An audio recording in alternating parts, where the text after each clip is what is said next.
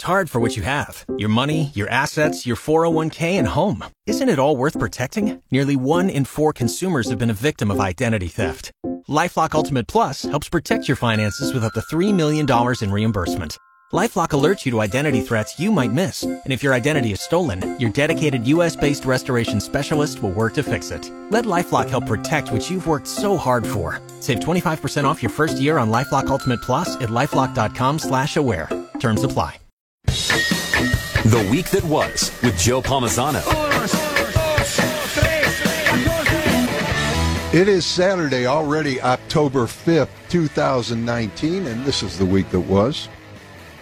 You know, I normally don't like to start the show off on a down note, but I have to because I really like sharing with you exactly what's going on, what has gone on this week in my life and things that I think are important to all of us.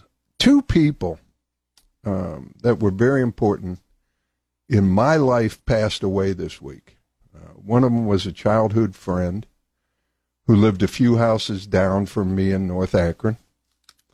I have shared with you that our neighborhood was like one family. Many houses, but really only one house. Everybody came and went as they wanted. Doors were always open. We were always together. We were always looking out for each other.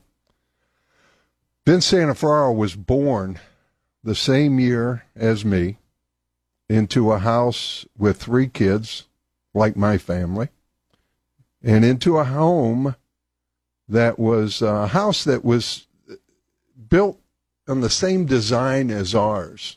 Both families were very close. They were part of our family and we theirs. There wasn't a day that went by that we weren't hanging out together, getting into trouble, fighting with other streets guys, sharing adventures in the gorge that is between Akron and Cuyahoga Falls, and just growing up. Vince went on to be the guy that built every Swenson's and every Rockney's restaurants and so many more things. And Vince died this past week from ALS.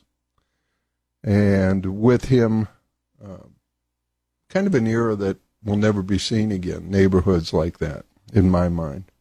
The other was a shock and absolutely rocked me to my core, left me reeling, sad, grieving, and it was Shane Nalepa, who was my quarterback at Malone College, first quarterback at Malone College. A young man that was absolutely full of life, who reminded me of me at his age, cocky, kind of bold, mischievous. You never knew what was going on in Shane's head and what he was going to do. He was an All-American. He possessed a toughness that resembled more of a linebacker. I used to call him, he was a quarterback with a linebacker's personality. He came out of Steubenville, Ohio. He carried that tough, street-smart kid with him proudly. This past spring, Shane was inducted into the Malone University Hall of Fame. He became a very successful man, a beautiful and wonderful wife, Carla, 2 young boys, Gavin and Bo. Shane passed away suddenly at 44 years old this week. Suddenly. I saw his parents yesterday, and we hugged, we cried together. What has entered my mind over and over the past week after these 2 deaths is how precious people and life are, and how precarious life is. That all these things we discuss each week, we talk about, you hear all the political stories and this and that. And and I have to admit, I used to be very political, very into the news and I think as I get older and I see things like this and I start to actually think and grow a little bit still, you realize that it's really only about people. All these things we discuss pale in comparison to those we share this space with. Nobody, the sad thing is this, how we use external issues, and I talk about this all the time, and it's so important, how we use external issues and our own minds to separate us from every human being that shares our space. We forget that our lives are not permanent, and we get caught up in trivial things as if they bring us meaning and purpose, when our purpose should be, and really is, only to know, to love, and support those around us, those who share this planet with us. If we lived our lives with that purpose, we could be fully in life, we could be outrageous, we could be bold. And this is an interesting question that you would have to ask yourself this. I ask you all to ask yourself this question. If you knew you only had 6 months to live, 6 weeks to live, would race disappear? Would the color of one's skin suddenly disappear? Would someone's politics suddenly disappear in importance to you? Would someone's outlook on things suddenly disappear to you? I think it would. And I think about Shane, and I think about Vince, and I think about everybody else, and I think about our own lives. What would you do? And that's a great question for today. What would you do? What if we lived each day as if it were our last? Would race, politics, status, or anything else have any hold on us? I doubt it. Think about that. We have a lot of stories to talk about. I'm going to talk about, it's tough to go into stories now, but we have to. We have to talk about things that happened this week. We have to talk about other things. But I'm going to talk about them all in the context. Just remember them all in the context of what I just talked about. We're going to have the latest in news with Jim Michaels, sports with John Bazika, as always, our trifecta contest. And as always, Stephen Potter is at the helm, guiding the ship. Stay tuned. The week that was will continue right after this. It is contest time. I'm going to give you the answers now, and later on in the show I'll give you questions if you match them up. I'll tell you what, this is something I would like to have. Wouldn't you, Stephen? A pair of tickets to the Blood Prison at Mansfield Reformatory.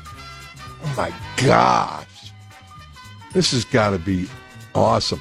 And I want to give this prize to someone who has never won it. So I'm going to comb the buttons today, and we're going to find somebody who has never won this prize to give it to. A pair of tickets to the Blood Prison at the Mansfield Reformatory, good for the 2019 season. I'll give you the website later. You could go to and look it up. But here are the answers. Number 1 is Mr. Spock. Number 2, Bing, B-I-N-G, Bing. Mr. Spock, Bing, and number 3 is Mercury. Freddie? Mr. Spock, Bing, and Mercury. Those are your 3 answers, Mr. Spock, Bing, and Mercury. Later in the show, I'll give you the questions, and you can win. Try and win. Maybe win. We'll see. I was talking, our I was talking about Shane, especially. Vince is my age, and Vince Sanafaro had ALS, and as much as I miss him, it was better for him. Shane Nalepa, 44 years old, full of life, still full of life. I mean, we just celebrated, like I said, his induction in the Hall of Fame in the spring, and we were all out together, and he's just unbelievable, and just a great family, mom and dad, everybody. But it brought me back also to the fact that how I feel about those young men that I coached, especially the ones at Malone, and I left them far too early and went to Akron. But they were like my kids, and so when I heard about Shane passing, it was like, this isn't supposed to happen. I'm not supposed to be burying a child, so to speak, a kid. I have so much love for all those guys that were on that team and that were part of that group, and they've still become, and I still look at them as my kids, and they're 44 years old now. But they are. I wanted to, there's so many things I wanted to get into, but, I don't even know where to start. Do you know that, I do want to get into this. October is Breast Cancer Awareness Month. And rightly so, we should make people aware of breast cancer, getting tested, doing the things. But did you know what September was, Stephen? Do you know what September was? No one knows. I don't see any purple out anywhere. And as a prostate cancer survivor, September is Prostate Cancer Awareness Month. Why don't we give the same attention? Who gets these things going? Why don't we give enough attention to prostate cancer? 1 in 10 men will get prostate cancer in their lifetime.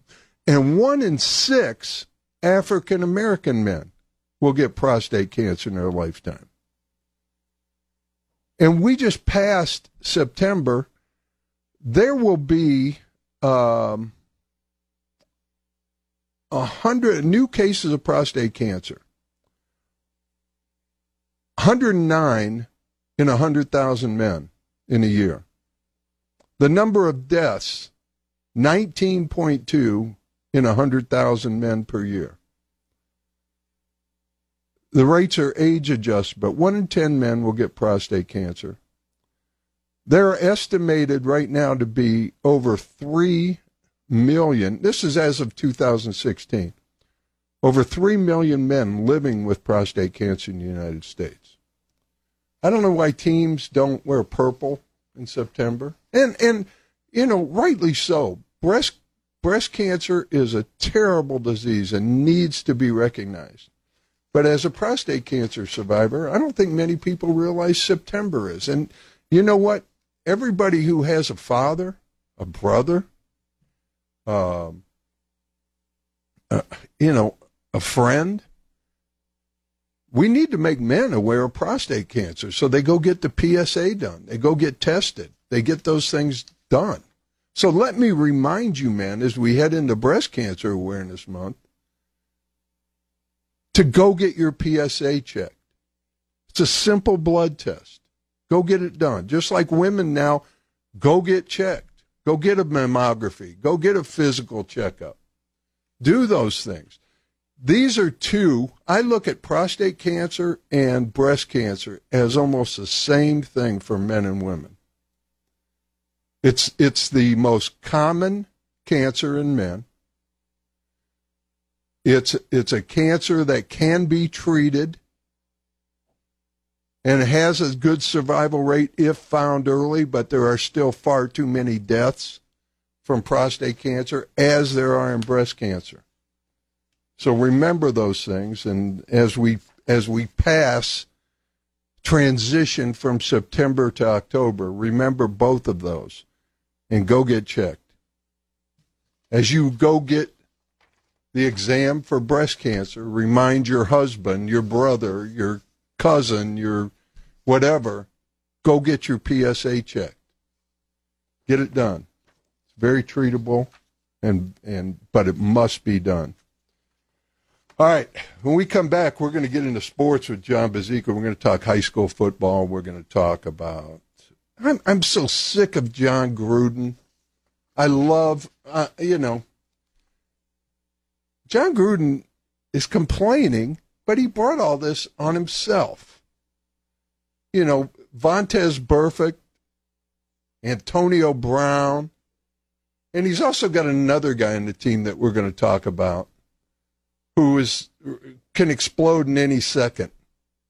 So as we look into what's going on there, I guess I get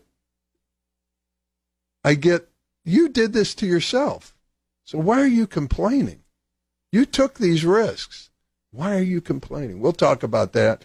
There's so much more to talk about, and we'll get with John Bazika here when we come back. Stay tuned. The Week That Was will continue right after the news and sports. We are back. And did you say St. Louis? I did. Did you make that was a mistake, didn't it? Yeah, it was. You really wanted to say St. Louis. I did. I just felt like saying St. Louis. Have you ever said Louisville when you're talking about the college, Louisville? No. Okay. I've said Louisville when I'm talking about the college or when I'm talking about the high school Louisville. You have? I have. Wow. Those are and I've made those mistakes. Do you say Gnadenhutten or Janadenhutten? Janadenhutten. Okay. I normally say Janadenhutten. Ah. Mm-hmm. Okay. What do you do when you're bored? This.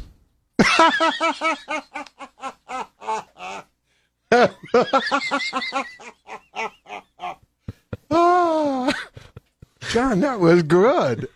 You know what I do? What? I call Best Westerns. Oh. And when they answer, they always go, Best Western, and I yell, True Grit with John Wayne, and hang up.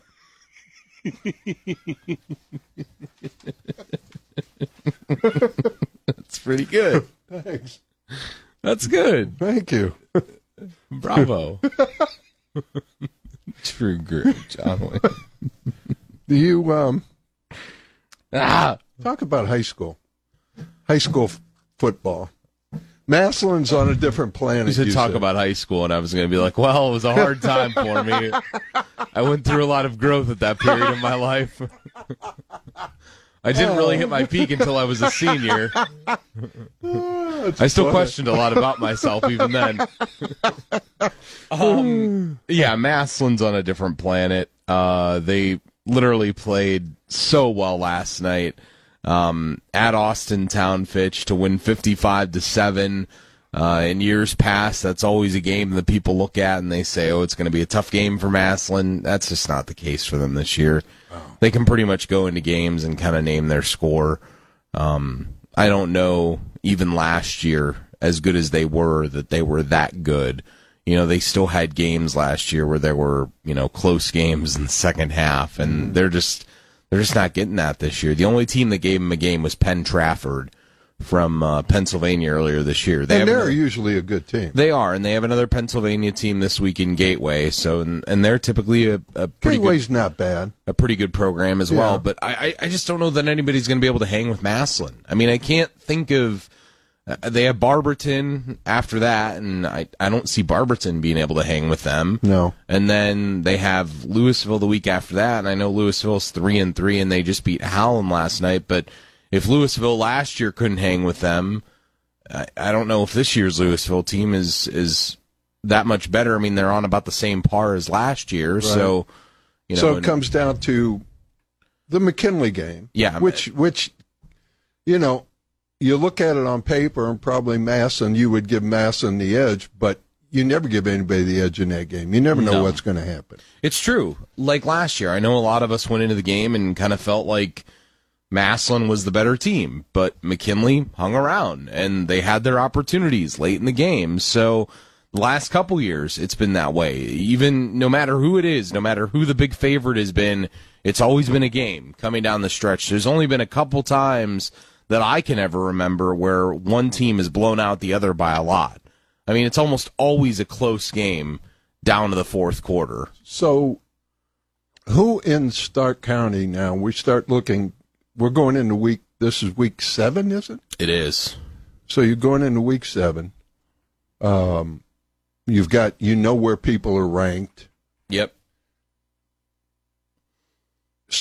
I always used to try and put a number, how many schools I thought in Stark County would get into the playoffs. Have you looked at that at all? Yeah, in a sense, I have. I expect, obviously, I think McKinley will make the playoffs. I think Jackson will make the playoffs. So that's 2. In Division 2, Massillon's a shoo-in right now, unless something drastic changes. Right. And then you have Perry, Hoover, Alliance, and even Lake that are all in that same region. A couple of those teams aren't going to make it in. But where are they? Right now, if it ended today, right now, Lake and Perry and Alliance would be in the playoffs. And then McKinley and Jackson. So that's 5. That's 5. Division 4, until last night, Northwest was in the playoffs. They lost last night to CVCA, but their schedule does favor them coming home. So their chances of winning some games and finding a way to Week 11, I would feel are pretty good. Division 5, I think Sandy Valley has a chance. I think Central Catholic has a chance. Central has a big game against Jackson in a couple weeks, and we've seen Central go into that game before and be, the underdog by 30 points, and then Trucker just figures out a way. So they would obviously get a ton of points for that. They would. That would be the thing that would put them in. Yeah, they would need to get a win that week. Okay. They'd need to hope to get an upset. So we're looking at probably... And then in Division 7, we could potentially have St. Thomas. They look like they're in a pretty good place to get in. And Division 6, I know that East Canton is 3-3, but if they beat Sandy Valley in a couple weeks, that gives them a ton of points. Mm-hmm. And it probably knocks Sandy out if they win, but it puts them in. And again, Spider Miller, just like Trucker, 2 guys that are old football coaches that you can't count out what they do week in and week out. So right now, you're probably about 7 or 8, somewhere in there. And when we say old football coaches, we mean experienced football coaches. Yeah. Not old football. No, yeah. I mean, Spider tells me that he has to pee all the time, but that's... Oh, nice! He literally does. He always, whenever we talk to him, he always says that. That's funny.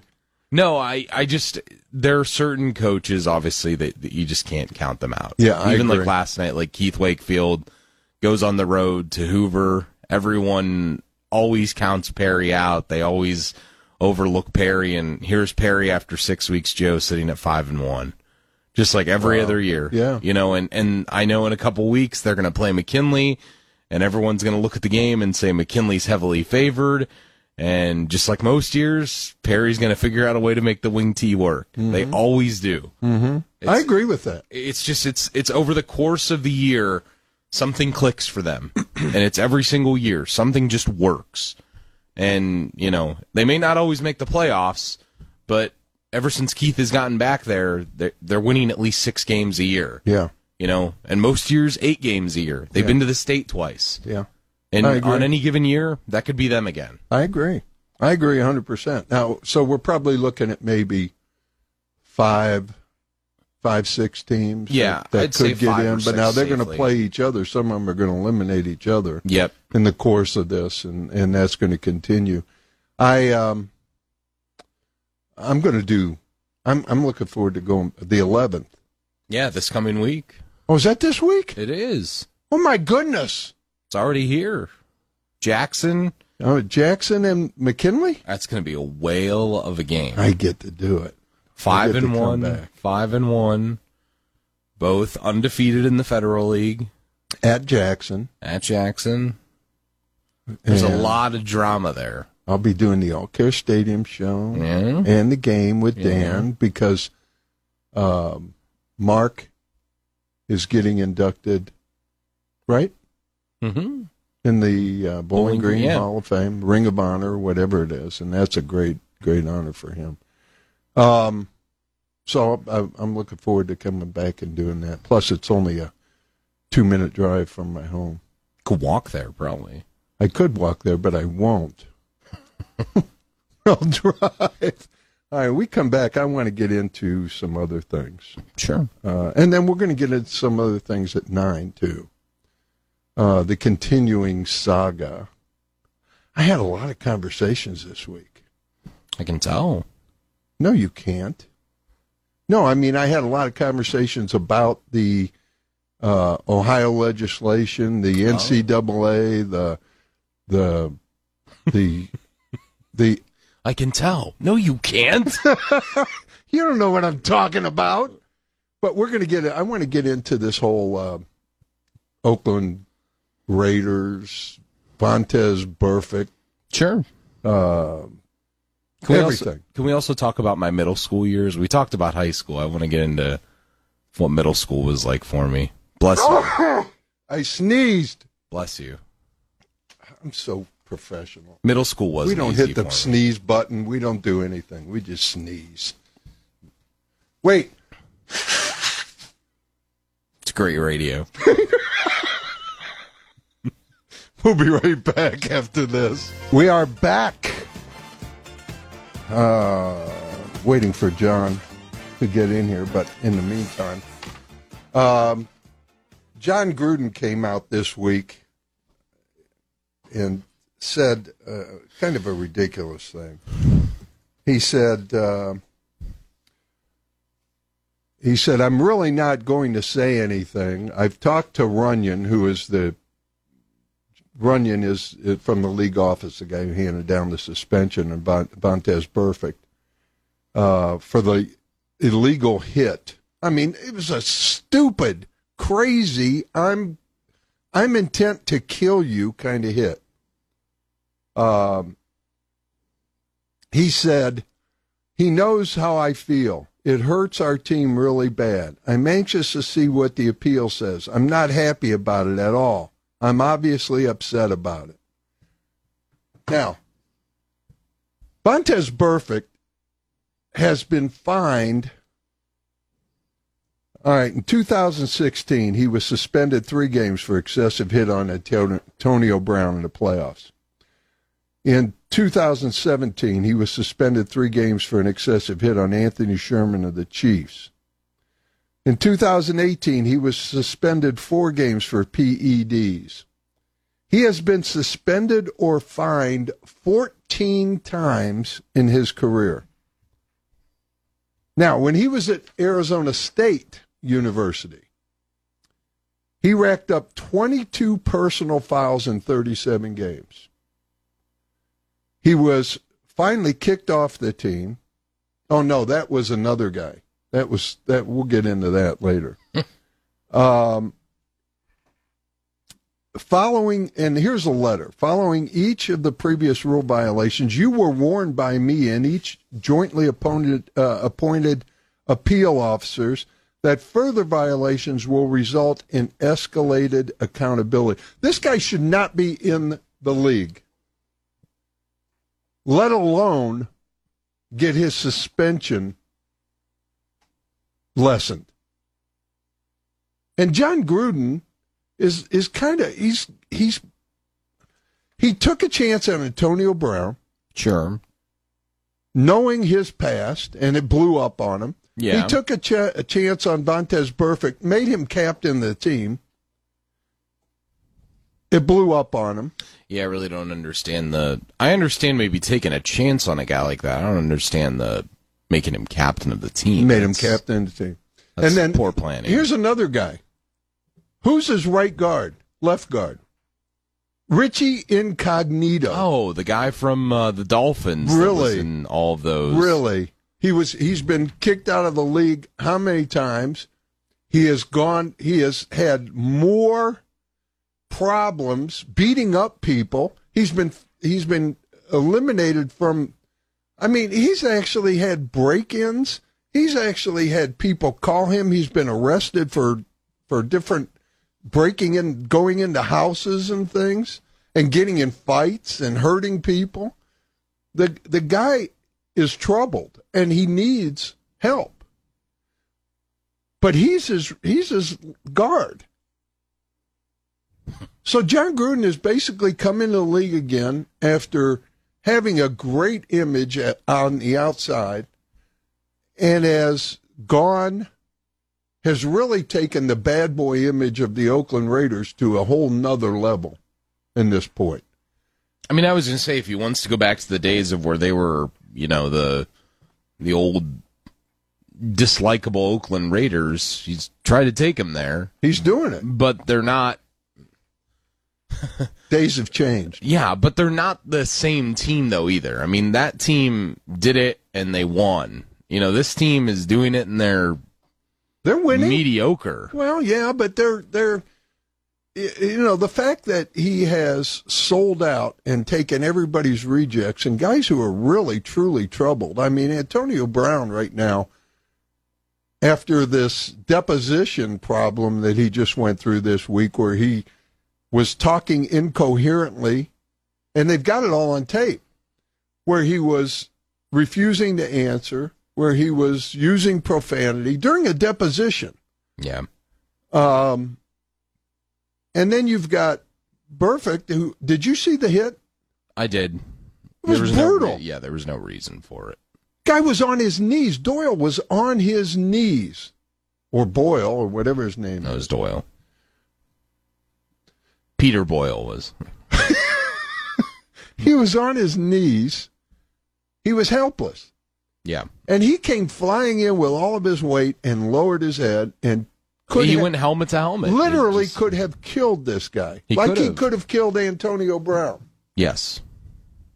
He literally could have broken Brown's neck. He could have literally broken Doyle's neck. Yeah, looks like he was trying to. He was trying to. Yeah. And then when he walked off the field, he was blowing kisses to the fans and laughing. And this guy is I heard a press conference with Derek Carr that Carr said that he's one of the most misunderstood people. Yeah, really. And I was thinking to myself, I don't know about that. Well, he may be the nicest guy in the world off the field, but on the field, he's a dangerous person. He is, because he plays with a reckless abandonment. And if you're a nice person, you don't hit somebody like that and lay him out, intent to hurt him, and then run off the field blowing kisses to the fans. No, you don't do that. At the opposing park. No, not at all. So all that nice guy stuff, that's out the window to me. See, but the thing is that when they were the Raiders of old, like I'm talking like your George Atkinson, Jack Tatum, Ben Davidson Raiders, when they had those guys and they were doing that, the Snake and Biletnikoff, obviously the league allowed for stuff like that then still. The rule book really hadn't come open on that. But again, the league was in such a different place that you could get away with doing that stuff then. Yeah, but look what happened to Daryl Stingley. Oh, I know. It was a vicious hit. It was the same kind of hit that Burfict laid out on Antonio Brown. It was. But in that point in the league, doing something like that was, albeit bad, it was legal. Yeah. You could do it and nobody thought twice about it. And he had, him and Atkinson, Tatum and Atkinson, had multiple hits like that in their career. I agree. Almost every hit they made was like that. And Ben Davidson, guy with the handlebar mustache. With his clotheslines. Yeah, he used to go into the backfield when they would play Namath, and the coaches at Oakland would tell him, they would say, hey, make sure you get a couple of extra hits on Namath. Hit him in the leg a couple times. Go up and give him a forearm. A noogie. Yeah. Put him in a headlock. Yeah, I just... take out your gun and shoot his leg. What I don't understand about Gruden is saying, this will hurt our team. this is going to hurt our team. But what about the guy who just got laid out, John? Give me a break. And if John, here's what I want to ask before we go to break. If John Gruden was in the broadcast booth yeah, again, what would he be saying? What would he be saying? What would he be saying? I know he wouldn't be agreeing with that. No. Because he was adamant when he was in the booth about disagreeing with that type of stuff. And now he's, this is horrible.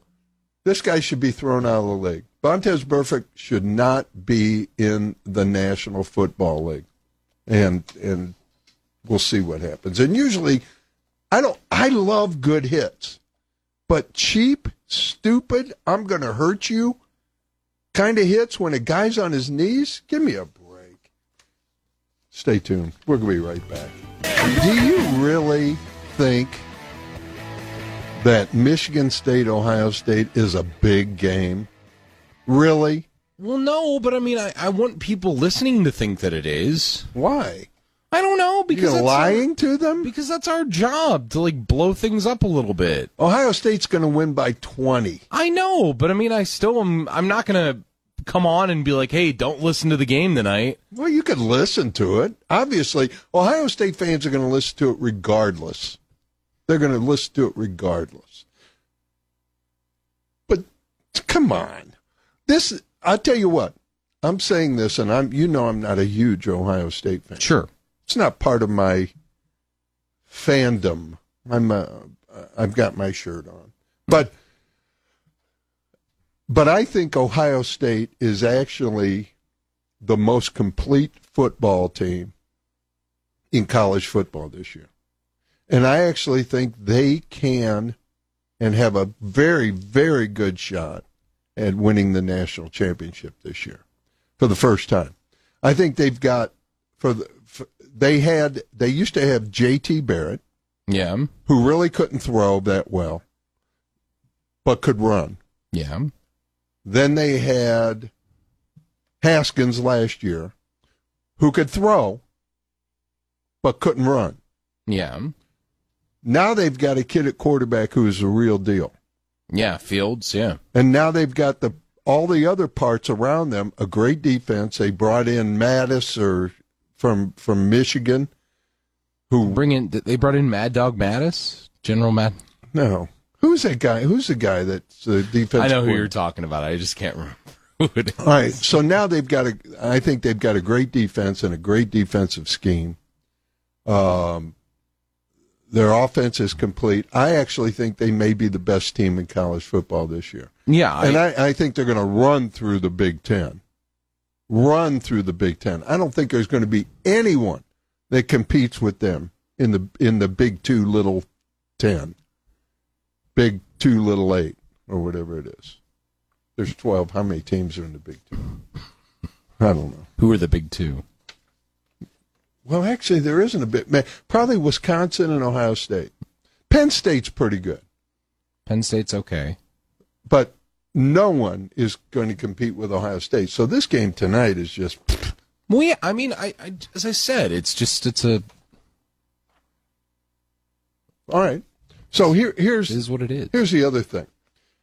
So, I made a call this week. I actually had a conference call with Kirk Schuring and with Thomas West. Okay. And we discussed this whole thing with Ohio, the Black Caucus. Greg Madison, by the way. Greg Madison, yeah. See, I knew it. Mattis, I said. That's what I call him. It's kind of a shortened version. I don't like saying Madison, so I call him Mattis. That's all. It's a likely story. Yeah. So anyway, I started asking about this whole thing with there's legislation now in Ohio to pay athletes. I don't know if you knew that, but it's actually coming down. I was aware that there was legislation, obviously, in California that had been... Well, that's been passed. Yeah. But there's legislation now in Florida that's getting voted on. There's legislation in Ohio that's being crafted. Interesting. There's legislation now in multiple states Kentucky, all kinds of different places. So, the NCAA is under the gun. Anthony Gonzalez, our representative from Ohio, in the United States House, is also crafting legislation. And I spoke to his communication director this week, and he is crafting legislation on the national level. Now, Kirk Schering told me, Thomas West confirmed that it was happening in Ohio. Mm-hmm. Kirk Schering talked to me about the states. He told me that the states are doing this not because it is going to work, because he feels it's going to be challenged constitutionally and using the Commerce Clause, the State Commerce Clause. Okay. So he feels like the states are all doing this in order to force the federal government or the NCAA to do something. That these actually won't stand up to court challenges, constitutionality-wise. And it's going to but it's causing everyone at the NCAA and the conferences to panic. And so the only legislation that can truly make a difference is coming from the federal level, and that's what Anthony Gonzalez is doing, which is interesting. But I also started looking at, you know that Jim Delaney from the Big Ten? Yeah, he's the commissioner. Yeah. Commissioner. You know how much money he's making? Probably a couple mil a year. You know that he will reap a $20 million bonus. Wow. He makes over $1 million a year. But he's going to get a bonus. His contract kicked in that should exceed $20 million on top of his multi-million-dollar base salary. This is a commissioner of the Big Ten. Now, this is like me saying, think about this. To give people a perspective, I own a business. I have about 100 employees that work for me. All right? What if I went to them and said, we've got rules here, folks. You can't make any money. I'll give you a small stipend. I'll pay for your continuing education. But you can't make any money. What would people say about that? Be upset. But the NCAA and Jim Delaney and guys like him and all these commissioners are doing exactly that. This guy's going to make $20 million. All these commissioners are multi-million-dollar contracts off the backs of young people who are risking everything to play the game for nothing. And when you put that into perspective of my business and any other business owner saying, hey, we've got rules. You can't make money. I'm going to make the profit. You can't make money. The only reason the NCAA is moving now on this and they're having this commission that's going to study this, really, what do you have to study? All they're trying to do is delay. And so you've got the states. I hope the states keep going. I hope Ohio passes this. I hope Florida passes it. I hope Kentucky passes it. I hope they all pass it. Because it's going to force somebody, and I hope Anthony Gonzalez, I hope to have on the show soon. I hope they pass something to not let the NCAA off the hook. But don't you find this all interesting? Oh, it is. It absolutely is. I think the whole situation with what's going on in California, too, is interesting. I think this has been a kind of a landmark week for college sports as we know it. The only thing I don't like about the California rule is it doesn't kick in until 2023. So it lets the NCAA off the hook for 3 years. Thing is, though, is that it and I think Urban Meyer said it this week. He said that this will forever change college sports. Good. What happened this week? Good. I mean, it really will. Good. It's the first step, I think, in a number of in a long list of things that are going to happen that are going to make college sports completely different. And it should. And it should. You sometimes you have to break it completely down in order to build it back up right. They started doing this. The NCAA allowed this when they started one and done in basketball, when they started 2 and 3 done in football, when they started making it reaping benefits and guys started making $20 million bonuses for being a commissioner on the backs of basically slave labor. And I don't want to take it to that extreme, but let's face it. And then they started opening up the transfer portal so you could transfer, you could do this. You know, you've got free agents, basically. Yeah. No, that's not. And the thing is that Urban Meyer also said that he loved college sports initially when he got into it because there was that you were an amateur. I mean, it was what it was. I mean, you were coaching young men to not just be great on the field, but be great off the field and so on and so forth. And he said that as time has gone by and as things have changed, he said you're getting less and less of that and you're getting more and more of, players that want to be paid or this or that or the other. Well, the other part is it's all recruiting. And I asked Archie Griffin this last week, is you're starting... It used to be you brought kids in and over 4 or 5 years you developed them. When I played, there was a lot of guys who, like Matt Blair and Mike Strawn and all these guys that played, had great NFL careers. Keith Krefley played for the Eagles for years. Matt Blair played for the Vikings. Mike Strawn was a New Orleans Saint and played for years. And these were good players. But they had to stay the whole time. Yeah.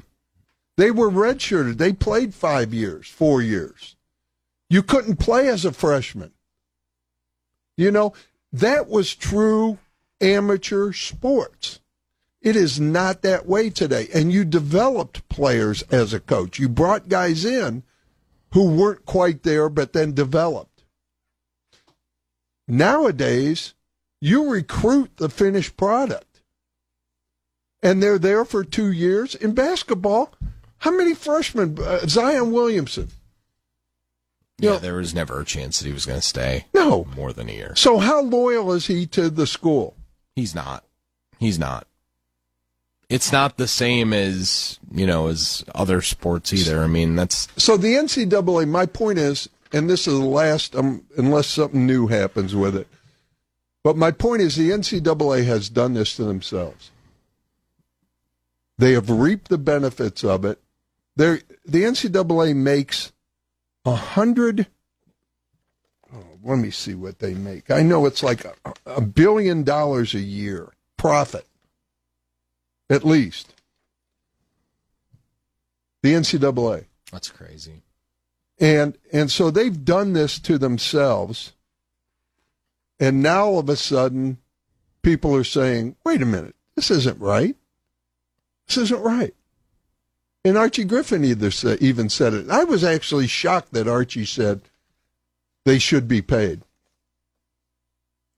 And so I like what's going on in Ohio. I agree with what Thomas is doing, what the Black Caucus is doing in Ohio to initiate this.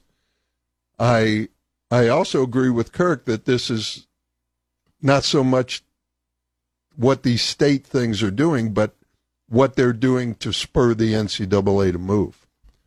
So it's very interesting. Stay tuned. The Week That Was will continue right after this. I saw a story this week that was very. When I read the title, read the headline, I knew where it was. A bar in Florida removed $14,000 that was stapled to its walls to provide hurricane relief for the Bahamas. The employees of the Florida bar were very careful in bringing down the $14,000 in cash stapled to its walls to give to the Red Cross.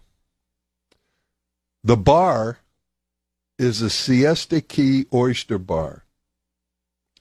Now, I have many dollars stapled to that wall that are no longer there. And I'm glad they did this. The Siesta Key Oyster Bar is my favorite bar. My wife and I go to Siesta Key every year in the winter. That is the bar where I literally go in. The last year when I went, we were there 3 times, and I ate 5 dozen oysters one time, 6 dozen oysters another time, and 7 dozen oysters the third time I was there in 1 week. I mean, just sit there and devour the oysters. And at the same time, every time we go, we staple a $1 bill there, or a couple dollars. And I was glad to see that, and those things have been collecting forever. Now, we wrote our names on it, but I guess they're still good. So they carefully took them down, they donated them. So I feel good that they have done that. That is not the first time that they've done it. They've donated, cleared the walls in the past and gave $10,000 to local charities. They've given $13,000 to other organizations. So every so on and so forth. Every couple of years they take down the dollars and they use it and donate it. It's really pretty amazing because when you're sitting there, the walls are completely. It's always hard to find a place to staple your bill. And sometimes there's 10s and 20s. Most of the time it's dollars, $5, $2, something like that. But every once in a while someone puts a 20 or a 50 or something like that there. It's really neat. And that's at Siesta Key. So we'll have to go back this year and replenish the dollars so that they could use it again for something else. I thought that was just a neat story. It's a great place. All right, when we come back, we're going to get into the emotional toll that politics and news and everything is taking on the American public. And we're going to talk about that. And is there really any difference in who is the president? Is there really any difference? It's a great question to ask. Maybe I'm wrong, but is there any difference? Stay tuned. The Week That Was will continue right after this.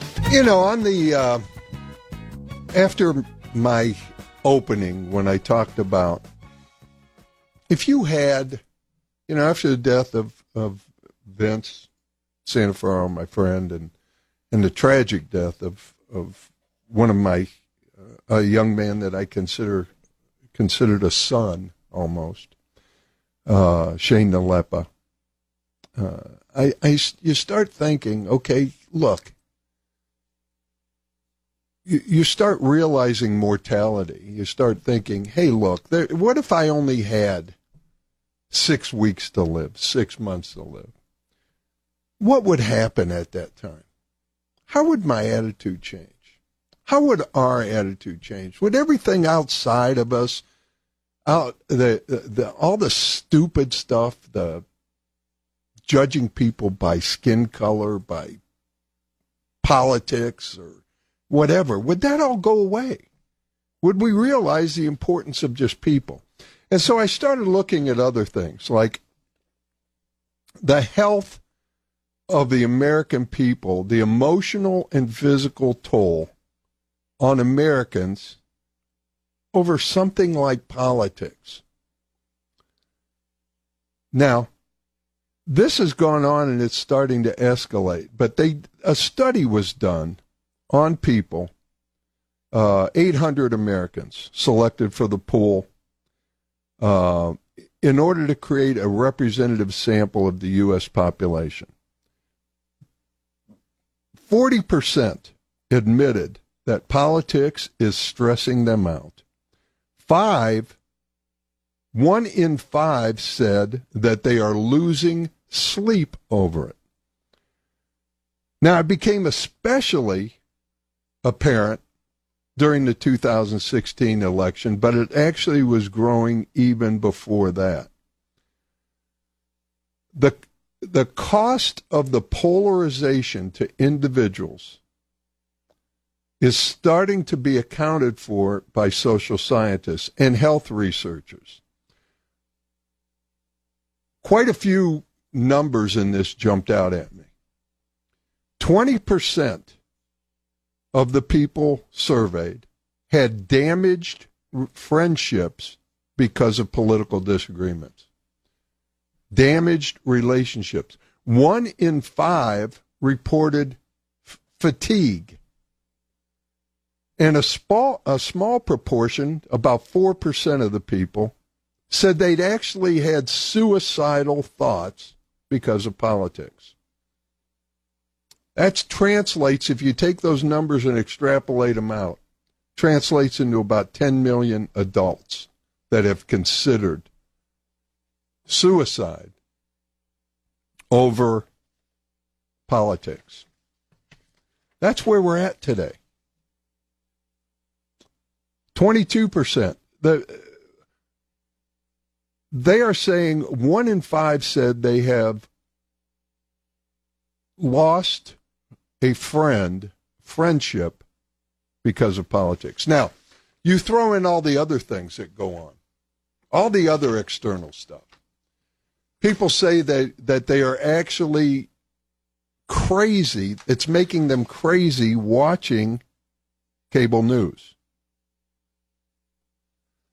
And other surveys have gone into the point where they're saying this is akin to a public health crisis in the country. Now, when you look at life and you look at the things that are important, is this really necessary? Now, it goes into this. The Democrats are now saying an impeachment vote could happen by the end of the year. Now, it probably won't. It'll probably go on more. The extent, and the sphere of this investigation is growing daily. They've upped the ante. You know, it was originally this call with, with the Ukraine and the whole thing. Now it's starting to expand. So what does this remind you of, folks? If you thought the 2-year Mueller investigation, you would be correct. Now that's over, so now we've got another thing that's going to keep going and going and expanding and causing people to get crazy. If there was a crime committed, we definitely need to know that. We do. But either vote or not. Move on with the people's business. Because mark my words, this will turn into the exact political circus that will be covered nonstop by the media, and we'll be watching this, and it'll be tuned into this, and it will go on forever. Into the election. Because that's just how it is. While kids kill kids, people go hungry, our immigration system is total shambles, bridges and highways remain a mess, and this is going to turn into a political show. almost like Nero fiddling while Rome burned. So why do we get trapped in this constantly? Let's look at the presidents. Let's look at the scandals. Let's look at the things. All of us look at presidents as if it's going to be a major change. We like some things, we hate others. But now they have gotten us to hate each other because of some things we like and some things we don't. All presidents make mistakes. They do good things, they do bad things. But does anything really change? Ronald Reagan had the Iran-Contra scandal. You know, actually bringing cocaine into the country in South Central. Actually helping drug lords move their shipments. Actually bringing guns to cartel members. You remember Ollie North and all that? George H.W. Bush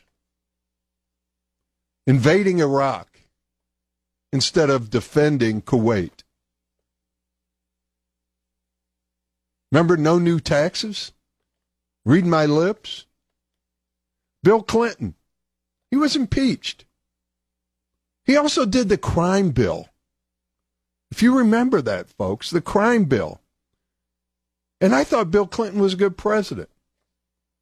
But he was impeached for lying or having an affair in the Oval Office. But worse than that, I think, was the crime bill, which began where we are today with millions and millions of fathers, brothers locked up for a lot of them petty drug crimes, families broken up.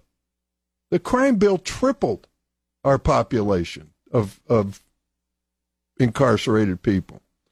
George W. Bush, essentially lying about WMDs in order to overthrow the real only stabilizing force in the Middle East.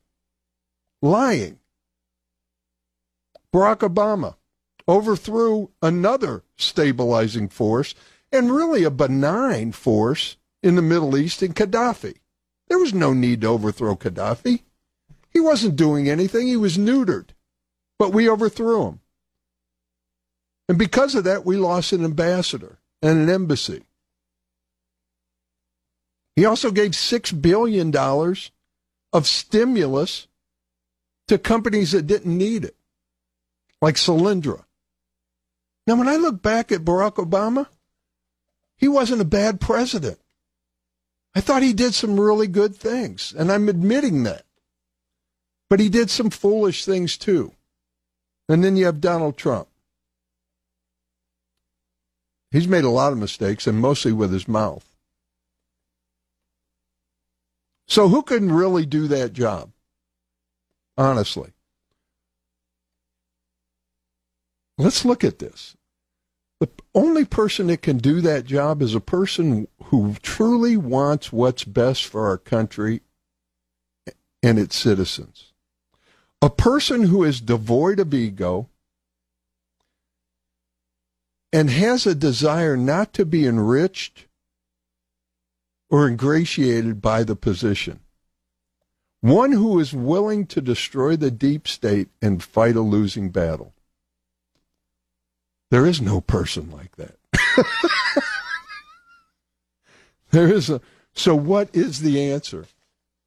We'll talk about that when we come back. So what is the answer? I happened to watch a movie this week, and I watched it twice. And the movie was called Fair Game. And it was about Valerie Plame and her husband, Joe Wilson.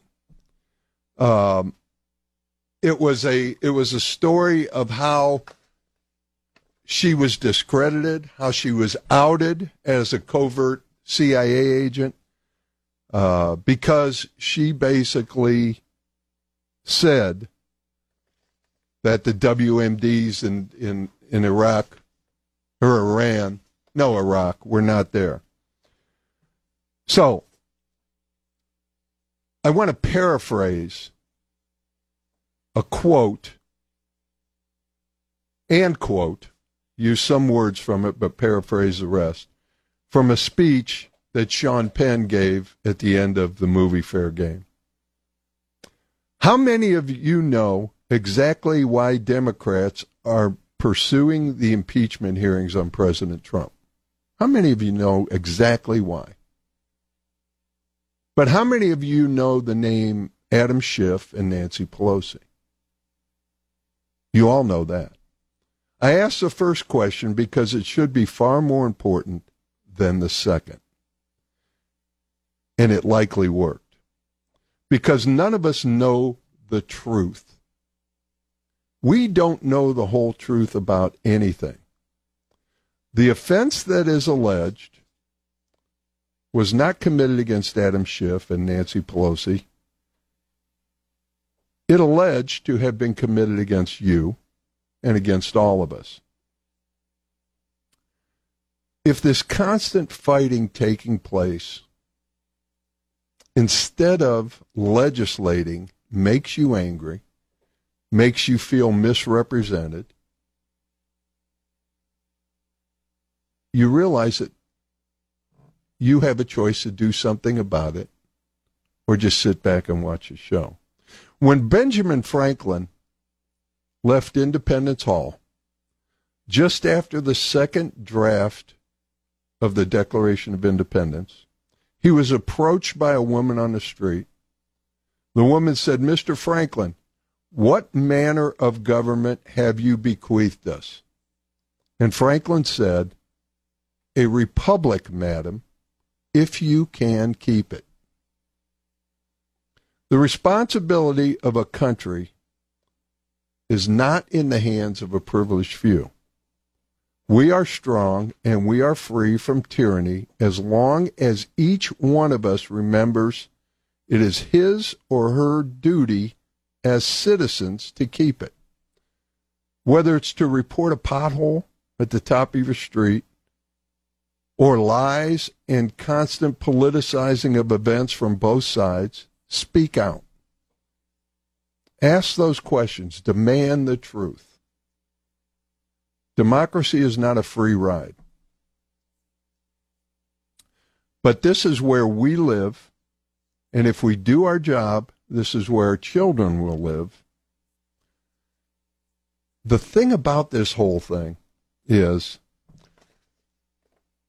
instead of getting angry at each other, we have to stay together, support each other, love each other, no matter what side you're on, no matter what color you are, no matter what your religion is. We don't have that much time on this earth, folks. And we don't have time to hate each other for stupid things. Skin color. How ridiculous is that? Political affiliation. How ridiculous is that? Can't we disagree and still love? We don't have much time. How would you act if you only had 6 months? Act like that.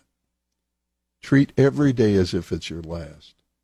Don't get caught up in this junk that they're putting us through. Stay unified.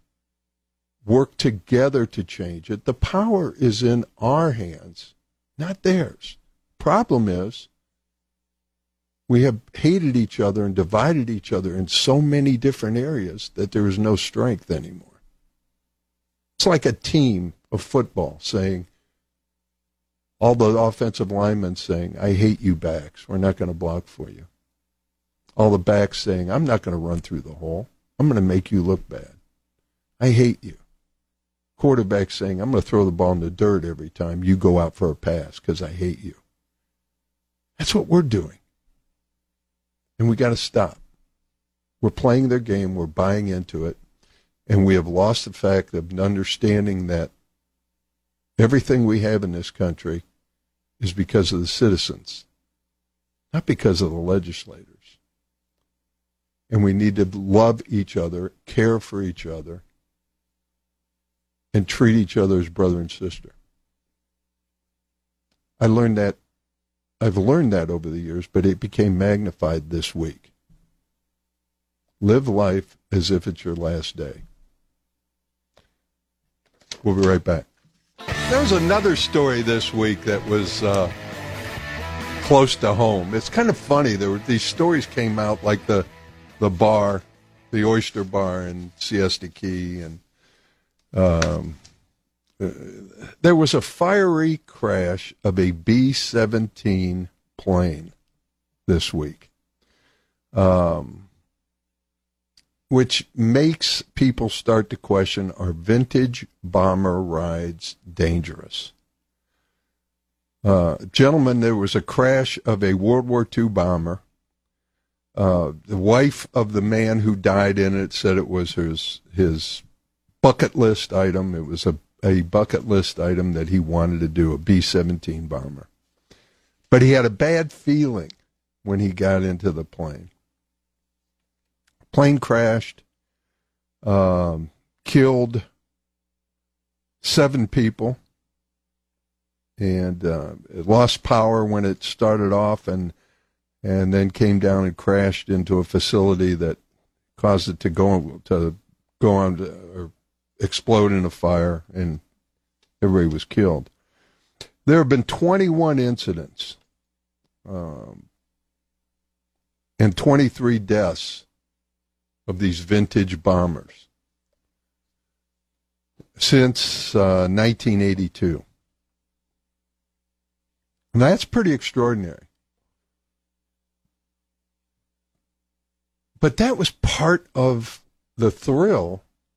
And I know my wife right now, Kirby's probably going, don't say it, but I know you're going to, but I am. Isn't that part of the reason we get in these things? I flew in one. And I'm telling you what, folks, it roared. Those engines, they smoke when you start. It's wide open. There are places you walk where if you take a wrong step, you could fall out of the plane. There's no windows. There's a big open area. You walk around in there and you bump your heads, but that's part of the thrill. It rumbles. It shakes. It's noisy. There's ropes going through it that they said, okay, don't grab onto these ropes when you're walking through here because those ropes control the rudders. You'll basically be flying the plane. But that was the thrill of it, to feel what those men felt, those young men in World War II, who not only actually just flew into it on a pleasure ride, but were up there getting shot at, freezing in sub-zero weather, up 40,000 feet in the air, bombing. I mean, to live that, to experience that, I thought to myself, this thing could crash. I thought to myself, this thing is old. But that sometimes that's, I know you don't want to take unnecessary risks in life, but those risks like that, getting in that plane and flying across the state of Ohio, get your juices going. It adds, it brings a level of adrenaline and just bringing life. It makes life real at that moment. And trust me, there were times when I was, when we took off, when we landed, flying and listening to those engines and seeing them smoke when we took off and feeling the is this thing going to get off the ground? I mean, it was unbelievable. I hope that that they don't ground all these. You know, I realize there's a chance. There's a chance in everything. There's a chance when you drive down the street. There's a chance you get on a jet airliner. I'm flying to China in 2 weeks. It's a 13-hour flight. And I'm going to China, which is, it's the same kind of adrenaline. You know, going to a place that you've never seen and never imagined, a completely different culture in which, you know, I'll tell you some stories. To be honest with you, my son and my wife don't want me to go. Kirby and Zach don't, you know, they're like, do you have to go? I have to go. I have to go. I want to go. You know, it's something that is something that I need to do. And something we should, I don't know about you, and we're talking about a lot of things. We're talking about life today, but I have to be stretched. I want to be stretched. I mean, if we're not stretched and made uncomfortable, how do we grow? It's just like this pull that you have to push the envelope. That even no matter what your age is, you want to be stretched. You want to be pulled. You want to be made uncomfortable. It makes you feel alive. It's important. When we come back, I've got a Kamala Harris, who is running for president. She, along with others, have said, you know, they support Medicare for all. Basically a government system. Do away with private payers.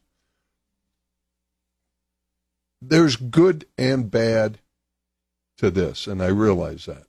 I'm willing to look at it from the middle. But her, Bernie Sanders, and a couple others have gone to the extreme of saying everyone should get it, including illegal aliens. Now, if you want that, I've got a solution for it. We'll never do it. Like my son said to me, Dad, that'll never happen. But I've got a solution for it that we could do that wouldn't be that hard, that would make sense if I were president, if I was in an area of control. We could make this happen. But someone else is going to pay for it rather than the American taxpayers. And I'll tell you that solution when we come back. You know, Kamala Harris, I told you, Kamala Harris is, and Bernie Sanders and others would like to have Medicare for all, do away with private insurance, and include illegal immigrants. We can't use that term anymore. Undocumented, whatever. Visitors. You know, and that's fine. Let's change our focus then. Let's look at this from a different view. Because right now, we give housing allowances to illegal immigrants. A lot of them are receiving social benefits, food stamps, different things. So we're basically taking money from taxpayers and giving them to people who aren't citizens. And a lot of times don't pay taxes, pay into the system. So in the meantime, we've got citizens of our country, young people who are going hungry, who are not getting the education that they need. So here's my solution. Let's attack it from a different way. Let's not demonize these people that are coming into the country, because they're coming into a country for a better life. They're coming into a country because we have a lot of benefits to them that they don't get in their country. Let's figure out a way, with all the things we do on data now and everything else. We collect data on every American citizen. They know everything about us. Have a citizenship card. Have a card or an ID when you go into a medical facility for care. Let's say we do all this. We gave, in 2018, we gave $207 million in aid to Mexico. We gave $117 million in aid to Honduras and $220 million to Guatemala in 1 year. And so on and so forth. We give money to everybody. What if we came up with a solution that said, okay, we'll take care of you when you're in our country, but when you go into the emergency room or you go for care, you have to tell us what country you're a citizen of. So you have an ID card or whatever. You say, where are you from? I'm from Honduras. Okay. That goes into a database. And all the money that is spent on maybe welfare, housing, food stamps, whatever, for these people, we take that money off of what we give to that country every year. We subtract it. So if it's $10 million that we're spending on citizens of Mexico being in our country, you immediately subtract that in the database. It shows it. You subtract that from the financial aid we give them, or the aid we give them every year. So that country pays for it. And the country's not looking at it like, oh, we have to pay for this, we're losing money. We give them aid anyway. So instead of $207 million to Mexico, maybe we give $190 million. And the rest of it goes into the pot to pay for the aid we're giving to people. How hard would that be, really?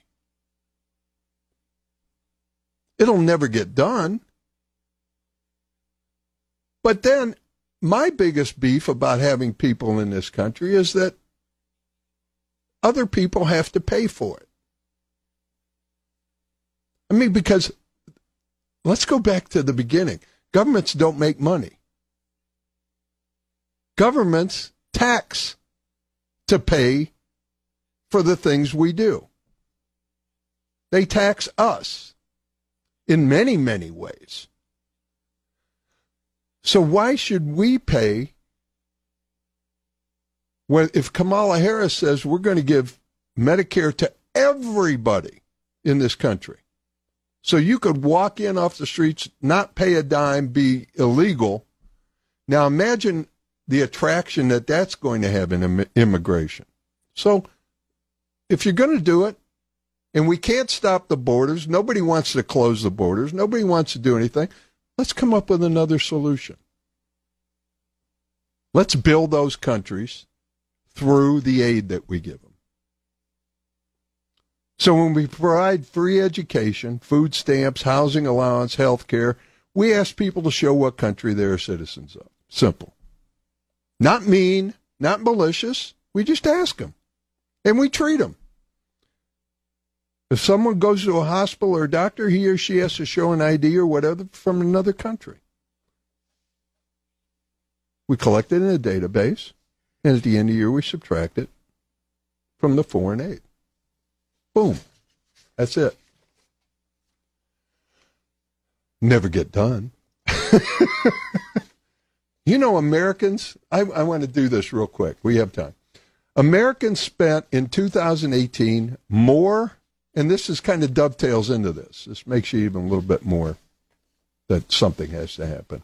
Americans spent more in taxes in 2018 on average than on food, clothing, and health care combined. The average American spent in 2018, according to Table R1 of the American Consumer, they call us consumer units. That makes you feel good.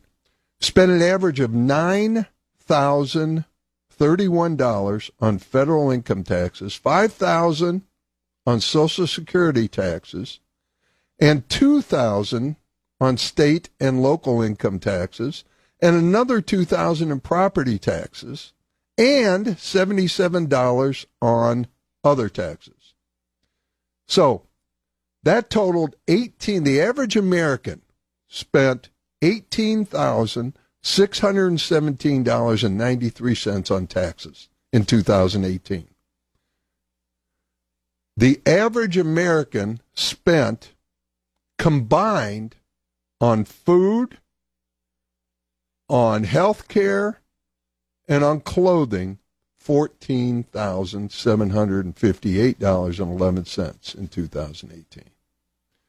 So the average American spent $4,000 more dollars on taxes than on food and clothing and health care.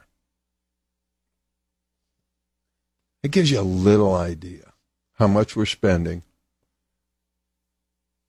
And so it's not too much to ask others, those countries, to pay for their citizens and not pay for them, just get it deducted from their aid. Boom. Simple. Stay tuned. The week that was will continue right after this. We have talked about China and the social credit system. It's really funny because it's, there was a show on it a couple of years ago, and I talked about it, and then all of a sudden it started happening, and it's really happening, and people can't travel or anything.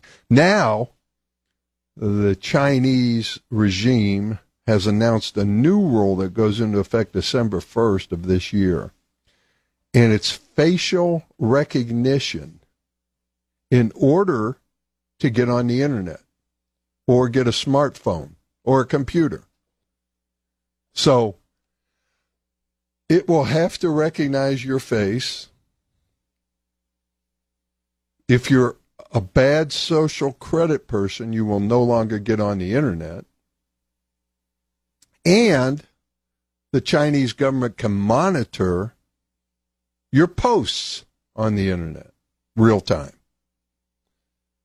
And so you can no longer speak up. They're really clamping down. It's going to be interesting to see what the people are like there in the towns. I know I will keep my mouth shut and say thank you and please. But it will be interesting to see how the people are in the smaller towns. We land in Beijing. We fly out of Hong Kong. So it's going to be interesting to see both of those. But we're just landing and connecting in Beijing and then flying to the town where the Shaolin Temple is in southern China. And then we fly into Hong Kong and then just transfer to a flight going to Chicago. But these new rules are amazing, and it's going to be interesting to see firsthand how they are affecting the people there. We did a story last week about vaping and all the stuff that's going on. There was a study, cannabis vape pens sold in the black market, unlicensed dealers. Many have been found to contain hydrogen cyanide and other chemicals that cause lung damage. Out of 15 pens that were studied, bought from unlicensed dealers, 13 contained vitamin E, which causes lung damage when inhaled. 13 out of 15. The same number contained a fungicide called myclobunil, I don't know how to pronounce that, which can turn into hydrogen cyanide when heated. So this is interesting stuff. There's stories. Anthony Mayo, he only vaped legal flavored tobacco, but it solidified in his lungs and he died. Maddie Nelson, 18, who only vaped legal tobacco e-cigs, was put into a coma. So these things are truly, truly dangerous. Man with a heavy vaping habit died this week from lung disease that resembles a rare form of pneumonia. So this continues to be a serious problem. If you know anybody who vapes or does that, you need it. You'd be better off smoking cigarettes, folks. I mean, it's simple. This is another story that this whole thing about AI just intrigues me. There's a story this week where robot politicians replace humans in the White House. It's interesting. You think that's far-fetched. But when you think of a president and prime minister, what they have to do, how many economic decisions, political, health, and transport decisions, how many matters that they have to deal with? Would a robot ever be the president? Or an elected official even? Now, there's a Russian company that is going to start, and they're already up and running, start mass producing humanoid robots that can look exactly like you. I saw a picture of them. It's unbelievable. They're starting up and they're launching production of unique like robots. They lifelike. They look exactly like you. They're also in British employees. This was a story that's come out there. It's becoming more. They're deliberately sabotaging workplace robots because they're taking their jobs. I mean, we found it in fast food, manufacturing. Now, there's also another. In the United States, they're developing. They say that robot soldiers carrying tank guns could hit the battlefield by 2050. Future soldiers could wear battery-powered armor suits able to carry guns normally found on mounted tanks. This is also happening in Britain. Britain companies also developing these tanks and these humanoids, robot soldiers. Now, here's the thing that I wanted to bring up, and I thought about this because it's going to happen. You remember the Jetsons, Stephen? Do you remember they went to robot football games where the coaches, I tried to get a clip. I was going to play it on the air, but I couldn't find one. But these coaches were legends. And these robots had names like Nagurski and all these things. They had names. But they were robots. And when they got hit real hard, they would break apart or something. And then the trainees would come out, but it'd be just like a thing that would sweep them up into a thing, and they'd take them off and repair them or whatever. I'm thinking somewhere down the line, with the safety problems and everything else, and they develop the rapid development of AI and of humanoids, that football in the future will be played by robots. I mean, think about it. everything happens. You see it first on TV, in a movie or whatever. iRobot, all these things. And then and we think, oh, this is so far-fetched. And then all of a sudden it's happening.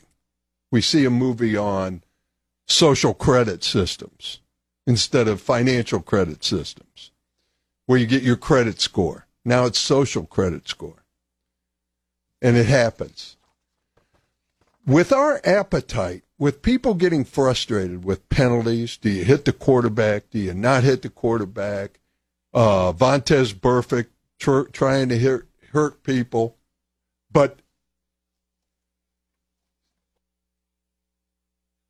excuse me, I sneezed again. But we want to see the hard hits. So what better way to do it when with not human beings? Robots just pounding each other and being able to give us this insatiable appetite. I mean, right now we put two guys in an octagon and we have them beat the hell out of each other and we watch it. Is football going to get to that point? I predict it will. That we will have robots. NFL will be humanoids playing. And if they get hurt, who cares? It already is. No, it's not humanoids. It is. Have you seen Tom Brady? He's like 50 and he's still in great shape. He's clearly a robot. Oh, wow. What if we found out he was? That's what I'm saying. Like, I'm waiting for the news to come out one day. Like, Bill Belichick is in, like, a back room with Tom Brady, and it's like the old Scooby-Doo. He, like, rips a mask off of him, and then, like, it's just this robot. And he's like, I throw touchdown passes. Have you ever seen Westworld? It's an HBO series. I haven't. It's unbelievable. Pardon? Yeah, but the movie with Yul Brynner is not close to the series.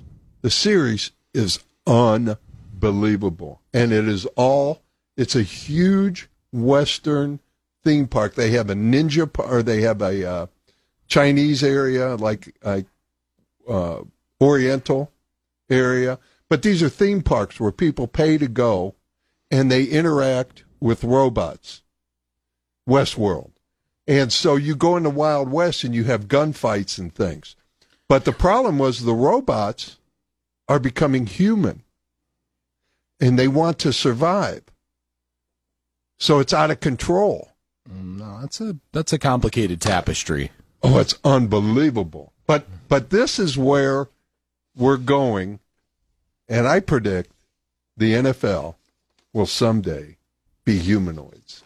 Yeah, we don't have time to unpack all of that, though. I don't care. Try and unpack it in your brain after the show's over. And robot politicians, we talked about. Well, we may already be there, too. And there's a robot that can make 300 pizzas in an hour now. Well, that's the greatest thing I've ever heard. Seattle startup Picnic announced Tuesday that has developed a robot that can make 300 12-inch pizzas per hour and 180 18-inch pizzas in an hour. A robot. Unbelievable. I suppose when Tiny Tim said, God bless us, everyone, that's what he meant. That God was going to bless us with a robot that could make 300 pizzas. In an hour. Is this delivery or is this DiGiorno? No, it's Robot Man. We are going to come back. We have our contest. I'm giving this contest, by the way. I'm holding out for a new person. Somebody who has never won the contest, and because it is a great one. 1 pair of tickets to the Blood Prison at Mansfield Reformatory. This has got to be unbelievable. I want to go to this. Talk about getting your juices going. This would do it. Stay tuned. We'll be right back. All right, here we go. This is 1 pair of tickets to Blood Prison at Mansfield Reformatory. This has got to be an unbelievable prize. But I'm only taking, I hope nobody calls. Nobody's calling right now, which is fine with me. Because if no one calls, I'm taking the prize myself. Oh, we have a caller. But this has to be someone who's never won. What's your name, please? Hello? Is this Joe? Yes, Liz, I love you, but you've won before. I know. I'm not in for the tickets. I'll take it. Just tell you, my whole life has changed in the last 2 months. I broke my right hip. Tell your mom to be careful of crazy falls. Okay. And I'm in assisted living, independent. Oh. But gonna sell my house out there in Jackson and everything. But I just wanted to let you know that, Joe. God bless you and your mom. God bless you, Liz. You take care of yourself. I will. I'm doing well. Thank the Lord. Thank God. All right. All right. Love Bye-bye. you. Bye. All right. What's your name, please? My name's Frank Ianni. I-A-N-N-I. Hi, Frank. How are you? I'm good, thank you. Good. Frank, have you, did you get the answers? No, I didn't even get the question. All right. You asked me the question, maybe I can answer it. All right. All right, I'm going to try and do this, Frank. Okay. Which TV character said live long and prosper? Which TV character? Yes. Live long and...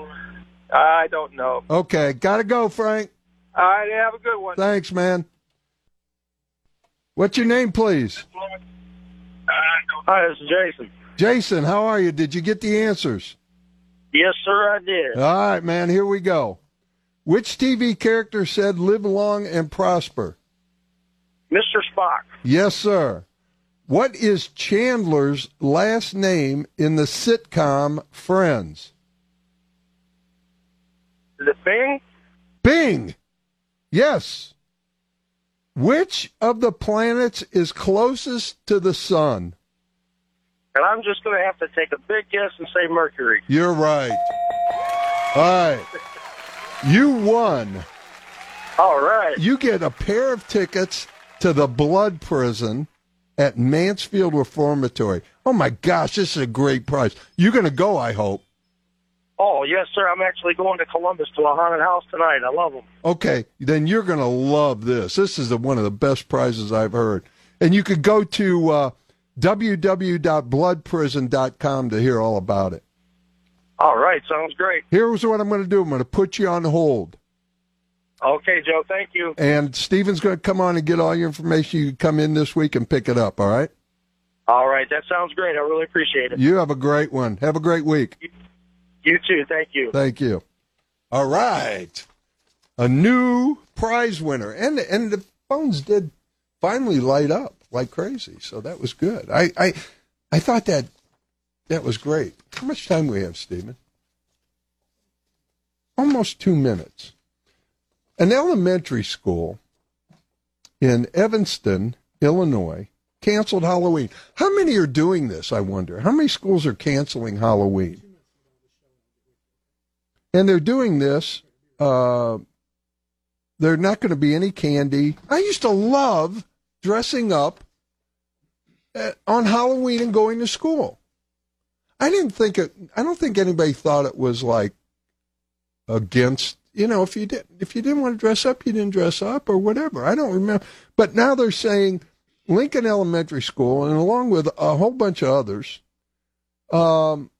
is canceling Halloween because the school said it wants to be more inclusive of all students and avoid celebrating a cultural holiday. How is it a cultural holiday?